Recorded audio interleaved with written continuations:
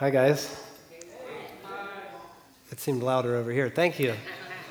Not that this is it's not, I didn't mean that in a contest way, like, oh, come on, you can do better than that. I heard a loud hello, so I responded to it. I told you guys a minute ago, my name's Josh. I'm one amongst a team of men and women who help lead Van City Church. One of my primary gigs is this thing that I'm about to do now, which is sort of to teach through the Bible and the scriptures on an ordinary Sunday. Here I am. So it's awesome to get to hang out with you guys. Thanks for being around and hanging out with us.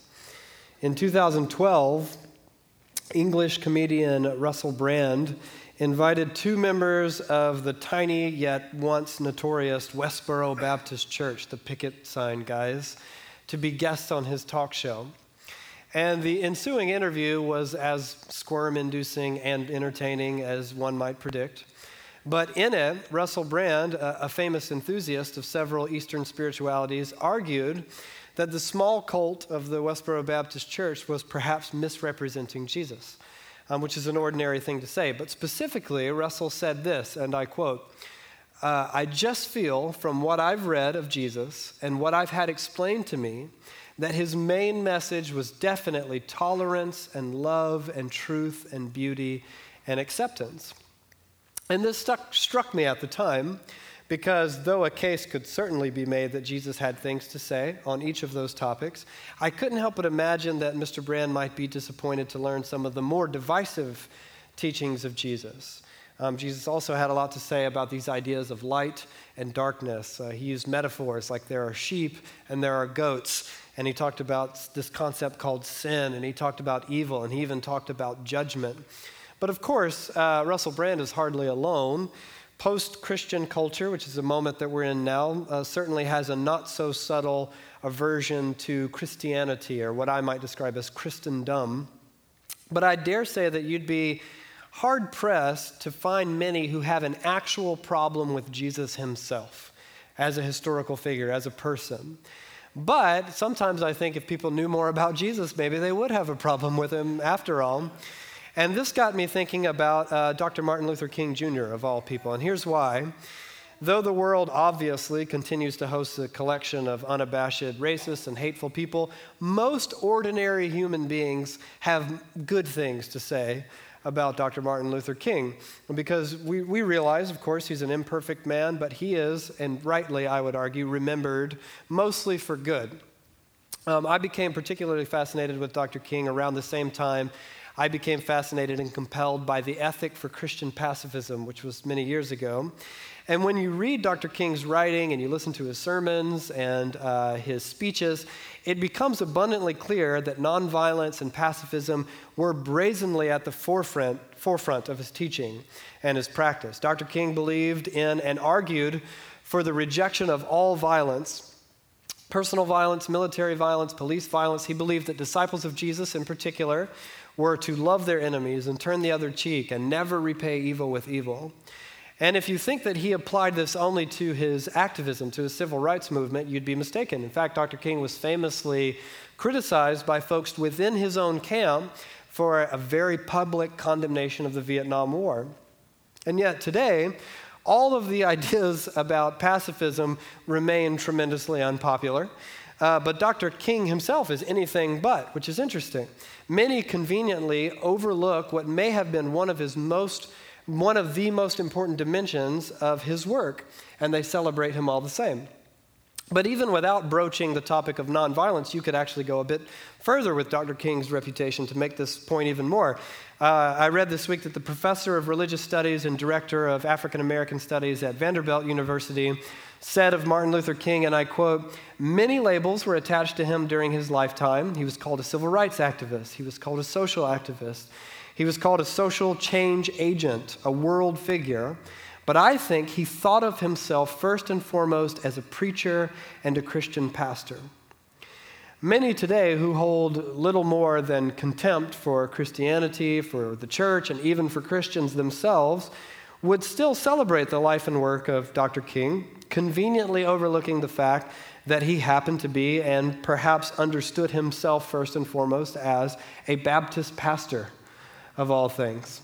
And while I obviously didn't know Dr. King personally, it seems evident from his words and from his actions that maybe he'd be surprised that he had been largely overlooked or even forgotten as a preacher or as a pacifist. Similarly, I think Jesus is an even more controversial figure with an even more divisive way of life, who has also been divorced from some of the very things that he himself emphasized. And so the number of people today who want a Jesus without a concept of church, or without the Bible, or without systems of discipline and objective morality, a right and a wrong way of life, and without ethics, the number seems staggering. It's a very popular way to think of Jesus of Nazareth. But I believe personally that if Jesus were presented with an idea of following him without a Bible, without a church, even a formal church, without systems and discipline and objective morality and ethics, maybe he would be a tad baffled. Maybe he would think, follow me without the scriptures? How? How can you possibly do that? Follow me without the community of God's people? How? How will that be done? Without a specific way of life? How?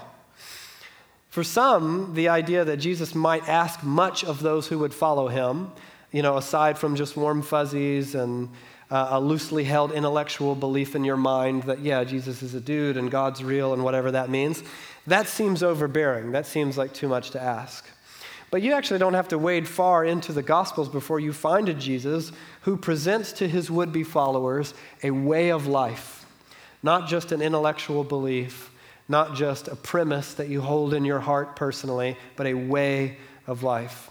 So with that in mind, will you guys open your Bibles, if you have them, to Luke chapter 6? Luke chapter 6.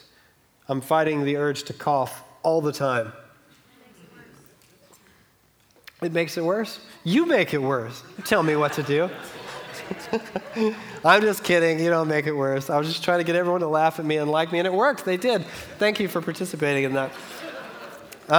At Van City, we talk quite a bit about apprenticing Jesus. You'll hear us go on about it a lot. And there's a good reason. Today the term most used to describe folks who follow Jesus is probably Christian, or perhaps the slightly less loaded and popular term Jesus follower. And those are fine. But the term that the New Testament prefers in Greek for those who follow Jesus is actually the word mathetes. It's what most of your Bibles translate as disciple. And disciple is also fine. It's a great word. But it isn't exactly a word that enjoys a tremendous amount of use outside of a churchy context, right?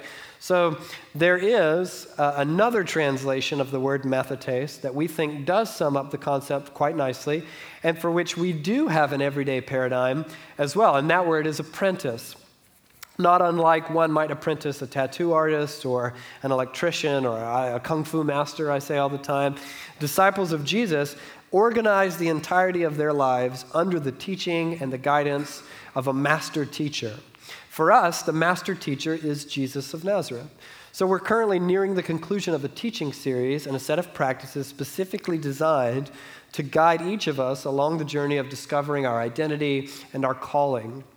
So we've talked about the way that each of us have been uniquely designed by God over and against the lies that we tend to believe about ourselves. We talked about this thing called the Enneagram, this ancient tool for spiritual formation, and what now has been a bit abused as a personality test, but actually can be helpful in uncovering something called your shadow side. We talked about your vocation, your work in the world, and how that may or may not be your job, and maybe it's a little bit of both. And we've been working this out in our communities with conversations and practices having to do with your season of life, your unique wiring, your habits.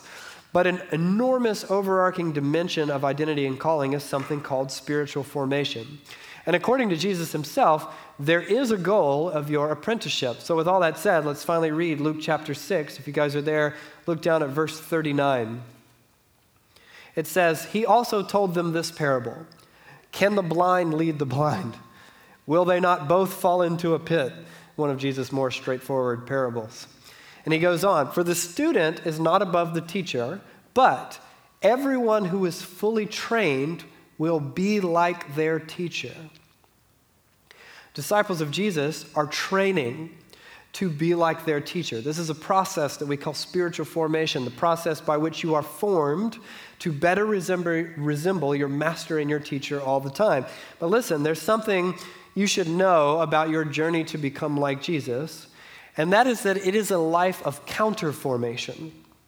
Meaning, to become like Jesus means working against the way that you are being formed otherwise. Because contrary to popular belief, spiritual formation is not a uniquely Christian concept. It's a universally human concept. All of us are being formed bit by bit over time by the stories that we believe about ourselves, about the world around us. We're being formed by our daily and weekly habits and our routines. We're being formed by the relationships that we maintain, all within the environment in which we live over time and through the experiences of our lives. And we unpacked this in detail last week. If you missed it, go back and listen to the podcast. But the point is that to be formed this way requires almost nothing on your part. It requires very little. Simply live your life, and some variation of each of these dimensions will shape you. A disciple of Jesus, however, realizes that they are being formed by things other than their teacher. To be clear, none of these are Jesus. They might be good or bad, maybe a little bit of both, but they aren't the way of Jesus per se. So they realize that, and they set out to do counterformation. So look at this chart for a moment and remember it as innate and inevitable. This is happening whether you like it or not. You are being formed by the stories that you believe. There are stories that you believe, and they're having an effect on you. There are habits in which you indulge, relationships that you maintain, an environment in which you live, and on down the list. And now consider for a moment the way of Jesus as counterformation. And remember this, if one method of formation must win out over the other one, it would have to be the strongest one. And of course, we know this already. We see this well represented in fiction, the trope of a hero who has to take on a new way of life, a new training, usually involves that hero giving up everything to learn some new precious thing, and it takes time. So, to become the Batman, Bruce Wayne doesn't just sign up for an evening karate class on the side while he's doing his other stuff. He ascends the Himalayan mountains and he seeks out the fortress of the League of Shadows. He adopts a new way of life. Luke, he doesn't read a book for a little while every morning and call it good. He actually flies to the Dagobah system to find Yoda and to apprentice under a master teacher. He adopts a new way of life. Or, in Kill Bill, if you've seen the film, the bride, she doesn't listen to a TED Talk by Pai Mei and be like, I think I've got it. That's basically it. She actually lives in his temple for weeks at a time, and she beats her knuckles bloody in kung fu training. She adopts a new way of life. My point is that when we think of our training in an entirely new way of life, why, I wonder, do we assume it will require less to become like Jesus than to, say, learn a martial art or learn a new vocation or something like that? Because you are already being formed by your life rhythm and by the world unfolding around you, but you can work against it. And here's how. For each point on the chart of unintentional spiritual formation, there is a counterpoint of intentional spiritual formation. In order to counteract the stories that you believe, the disciple of Jesus first seeks out teaching. And it's true that, listen to me on this, that transformation to become like Jesus, it requires much more than just information, meaning you can't just read a book and say, I think I've got it, I'll be like Jesus now. But it doesn't require less than information. Information is absolutely a part of it. Teaching can really be an incredibly powerful weapon in the work of counterformation. The best sort of teaching does more than simply inform you of the ways in which you're right or wrong or things about the world. The best teaching permeates your mind with a vision of what it means to have what Jesus called the life that is truly life. It undermines the stories that you believe because it gives you something better. The best teaching exposes the truth as something beautiful, and it exposes the lies that you believe for what they are, heinous and destructive. And in theory, the best teaching takes aim at the mind, but not just the mind, that sort of intangible dimension of the mind that we call the imagination. And this could be sermons, what you're hearing right now. It could also include like a Bible study with your friends, or reading the scriptures every morning with your coffee, or reading theologians and commentators, or just reading books in general. All this falls under the umbrella of teaching.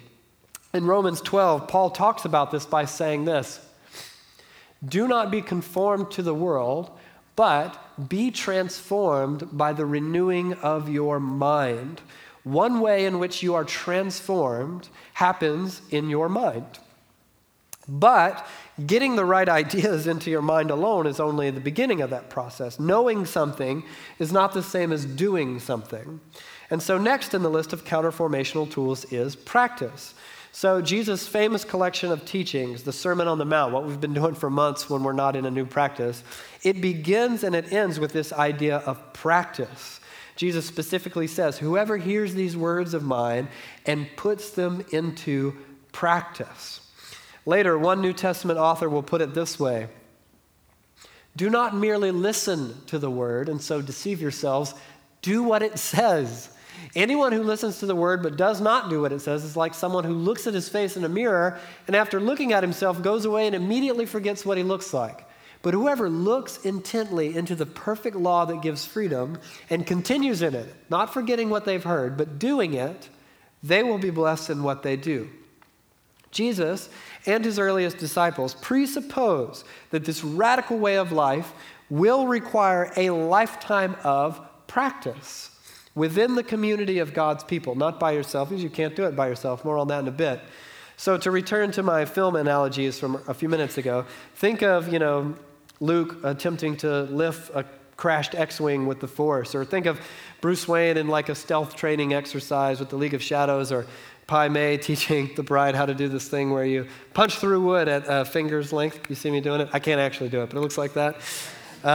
All of them in the films in which these events transpire, they're practicing. They don't just, "Hey, hide, be a ninja, hide," or "lift this thing up," or "punch through this wood." They practice, and it takes quite a bit.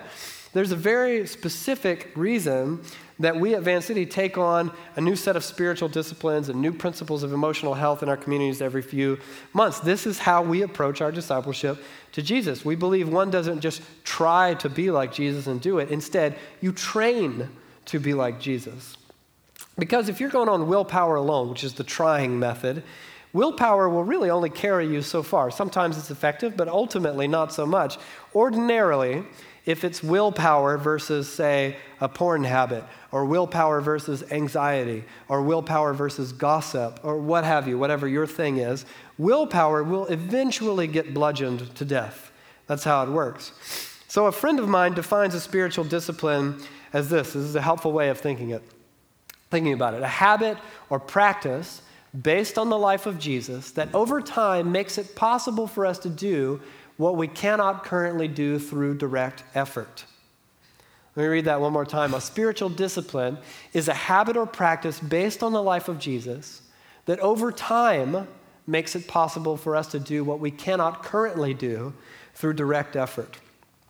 So imagine the way of Jesus as akin to, mastering the piano or becoming a black belt or learning a second language, whatever it might be. To master any of those things requires training and it requires practice. So if you want to become the type of people for whom everything you read in the Sermon on the Mount is not just intimidating and, oh my gosh, that's a high bar, that's so much to ask, but it's actually a possible way of living, you have to practice those things.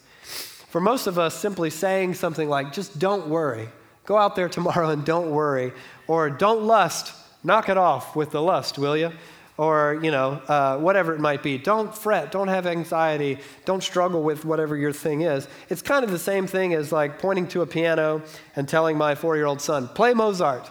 Just try really hard to play Mozart. It's not that he can't forever, like he'll never, no matter what, be able to play Mozart. It's not that he can't in perpetuity, it's that he can't yet. He hasn't even tried or practiced or learned anything. If he tried now, he would obviously fail. I assume he would just bang his fists like this up and down on the keys.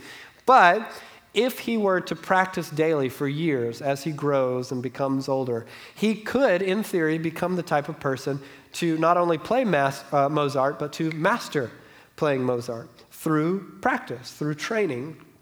Because knowing something is not the same thing as doing it, but doing it is not the same thing as wanting to do it. So the beauty of the practices or the spiritual disciplines of Jesus is that they're aimed at the mind and the imagination, much like teaching, but they get there a different way by way of your heart, because they get at the things that you love. Nothing shapes what you love more than your habits, your routines, the things that you do on a regular basis. So by daily practicing the way of Jesus over and over again, day after day, year after year, the will becomes reformed, and it gets stronger over time, and your habits and your loves are rewired. And we actually know this on a neurological level. Habits, the things that you do over and over again, forge new neural pathways in your mind, and it makes things easier. It makes them more natural. It makes them more likely to recur in your life rhythm. And by doing the things of Jesus on a regular basis, forging new neural pathways, your love for Jesus himself begins to deepen. What's now impossible for you, or at least very hard for you, eventually becomes second nature. That's the idea anyway. Third, in counter formation, is this idea of community, something we also talk about quite a bit. Now, what's the difference between relationships in the previous unintentional paradigm and community? Relationships, you often sort of self-select based on preference. There's nothing wrong with that. That's fine. But community, on the other hand, kind of in the context of the scriptures and disciples of Jesus, it really just means the family of God all around you at any given time, the people in your life, co-disciples of Jesus. It could be a group of peers and close friends, and that's awesome. That's great. Or it could be a collection of folks that you went through basics class together, or you don't know well at all, or that you've happened into a new church and there's this new group of people. You don't know them well, now they're going to be your community. It could be the people all around you in this whole room, Van City Church as a whole. Some of them will inevitably be familiar and maybe more over time, and others of them less so.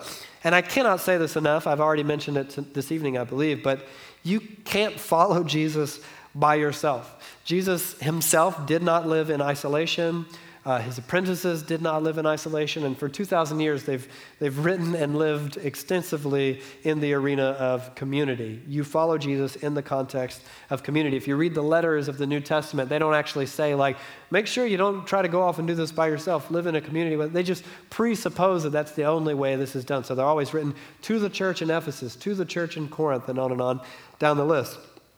Now, community is the context in which that change that we're talking about actually takes place. And there's a couple of reasons. One is because that's where exposure happens, and that's where encouragement happens. And they happen uniquely in the context of community. So when you live in a close community, it doesn't have to just be a church community. It could be a close friendship. It could be your marriage. That's a community, believe it or not. It acts as something of like a strong set of hands that are like wringing out the sponge of your personality, meaning what's actually inside of you will get squeezed out eventually. And this is why single people who love to imagine themselves as awesome get married and suddenly realize there is someone in the world that takes great issue with them all the time. Or think of folks who have always lived alone, and then they take up with roommates for the first time, and they're baffled that everyone wants to kill them. You know, it's not that they've suddenly become intolerable. It's just that no one was around before to expose how intolerable they've always been. Community, it brings out the best and the worst in you. That's the exposure dynamic. But in a healthy community, there's also encouragement. So where the family of God sees the good in you, they see the way God has uniquely wired you, and they call that out into the open. They celebrate that with you. They see the person that you can be, the person that you are becoming, that you will become. And they partner with God in helping you walk the narrow road of discipleship with Jesus.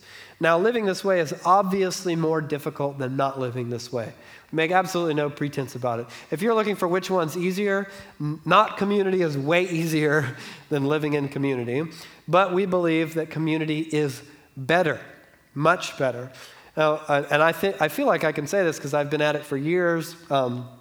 It's often brutal, it's often frustrating, it can be inconvenient or awkward, but honestly, it's also fun, it's also beautiful, it's also essential to the life of a disciple of Jesus. And I learned this in particular through two very specific ways over the last few years. One of them was really good and one of them was really bad.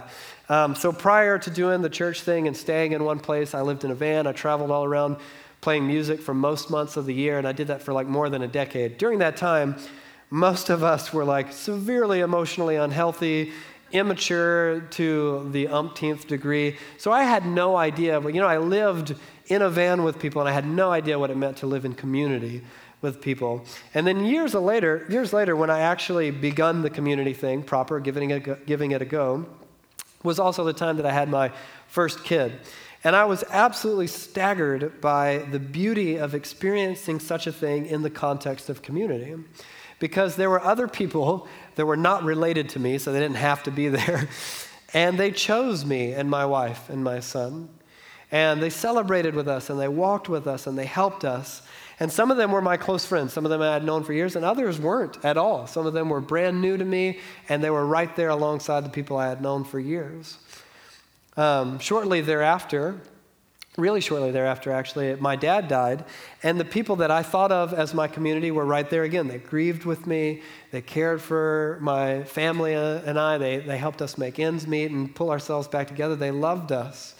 And community is the only way to live out your discipleship, the good, the bad, and the not so easy. It is more difficult, but it is also much better.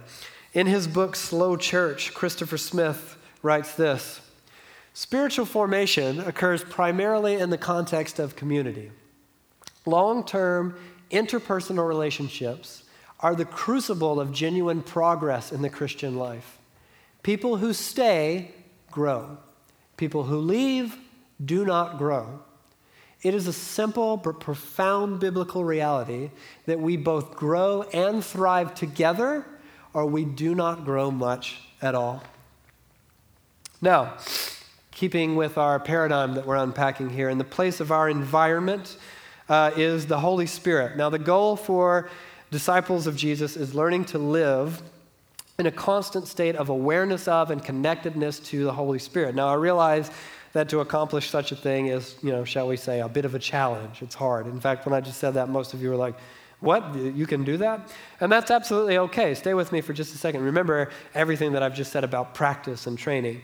Maintained awareness of and connectedness to the Holy Spirit is no different than all the other practices of Jesus. It actually requires a tremendous amount of practice. And you get better a little bit, and you take a step back, and you go forward again. That's how it works. So the idea is that more than the subculture to which you belong, or more than your city, more than your home, your family, your classroom, your workplace, the digital world, whatever it might be, more than all of these things, the Spirit of Jesus will become your environment, the world in which you live, so to speak, your constant state of being. And in that constant state of connectedness to God, to the Father, you will become changed. And that's the beauty and the relief in all this. In your journey of counterformation, please listen to me, God's Spirit will do the heavy lifting for you. You don't have to do it by yourself. But listen to me on this. There is a bit of a tension here. You do have a part to play. Absolutely. There's work for you to do. You will not simply sort of sit back and be zapped by God with this sanctifying bolt and find that you have suddenly become like Jesus. So, what's that expression, let go and let God thing? Don't do that. Don't do that at all. There's absolutely stuff for you to do. There's teaching, there's practice, there's community. You have work to do, but God has much more work to do, and he will do it. In fact, the scriptures are actually replete with God's promise that he who's began a good work in you will carry it on to completion.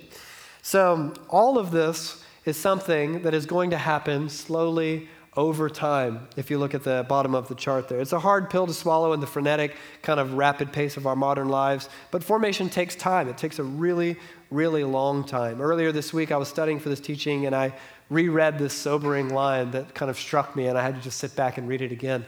The truth about significant soul transformation is this: change is possible, but it's harder than we want, and it takes longer than we expect.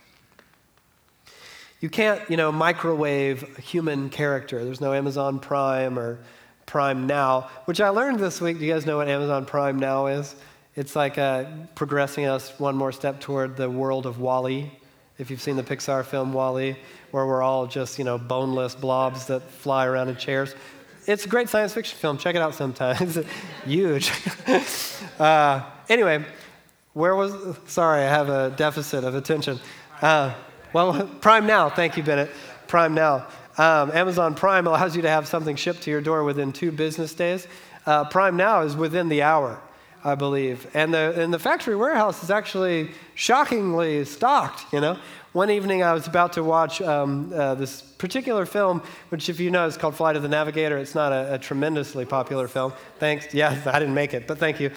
And I was like, oh, I don't actually have a Blu-ray copy of this movie. I wonder if it's on Prime Now. It was. If I ordered it in an hour, some guy would be like, here's that movie that you needed for the evening. Apparently, they've moved it into the Vancouver area, but it stops right here. Is that right, Patrick? Is that right? It stops like at Compass Church and doesn't extend to the other side of the church, or am I doing it the other way around?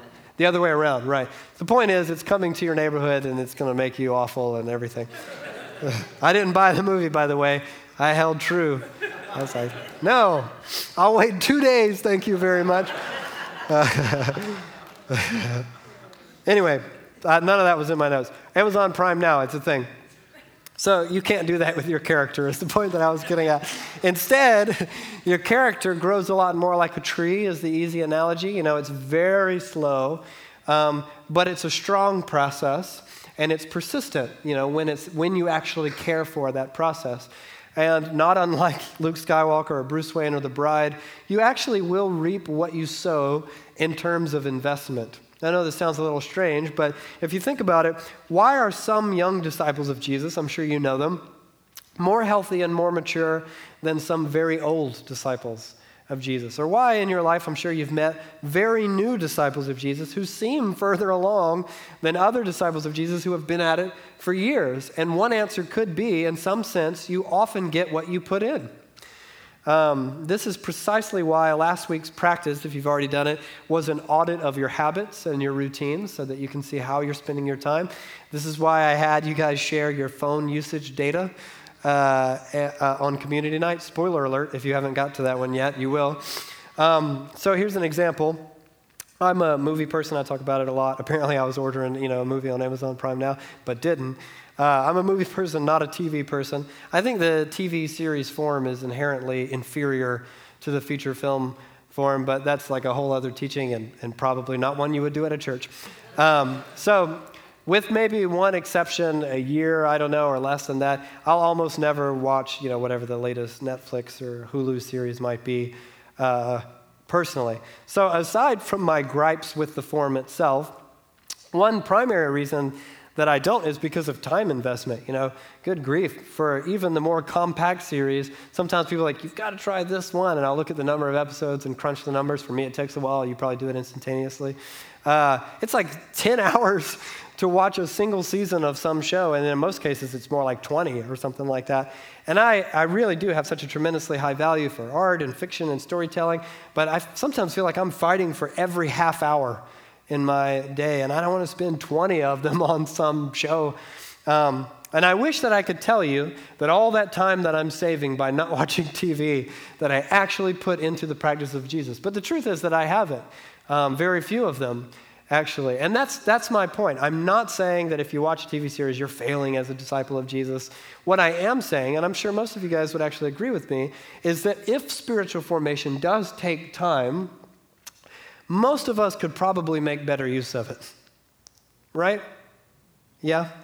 It's probably just me, or I'm chief among them, but I think most of us could make better use of it. So the process of formation unfolds over a long period of time, and it happens through the hard knocks of life, or through trials, through suffering. And you don't have to follow Jesus to understand that life is replete with suffering, but if you are a disciple of Jesus, the most difficult, tragic, painful things of life can become a catalyst for spiritual formation. The classic text on this comes from James 1, where he writes, "Consider it pure joy, my brothers and sisters, whenever you face trials of many kinds, because you know that the testing of your faith produces perseverance. Let perseverance finish its work so that you may be mature and complete, not lacking anything." Throughout the story of the scriptures, the authors make the point over and over again that often in the worst scenarios of our lives, we grow and mature the most. And now, to be clear, it's not God who designs or plans or ordains or predetermines your suffering or the tragedy in your life. I believe that God hates it just as much as you do. In fact, quite a bit more. But God can and will use it for good. And he will use it to fast track your maturity if you allow him to. And the interesting thing is that our Western culture is kind of built to spare us any and all measure of pain whenever possible. You know, you live a life designed by like life, liberty, and the pursuit of happiness. You know, you're entitled to happiness at all time. Imagining that any hardship takes us away from our proper entitled seat of ongoing, uninterrupted bliss is kind of what we all do innately by design. And because of this, many of us don't know how to confront suffering when it actually arrives. We don't know how to face cancer or death or divorce or unemployment or abuse or whatever it might be. And so when it does happen, you end up blaming God for what you presume to be a negligent deviation from your deserved life of consistent happiness all the time. And the best that culture can do is to step in and offer a distraction. They can say, oh, well, here's some food, and here's some more stuff, and here's travel, and here's entertainment, and here's your little phone, and here's medicine, here's more information. And there comes a point when all of that is simply not enough. And it's the very times of pain from which we often run that stand to act as an agent of intense transformation on our journey to become like Jesus.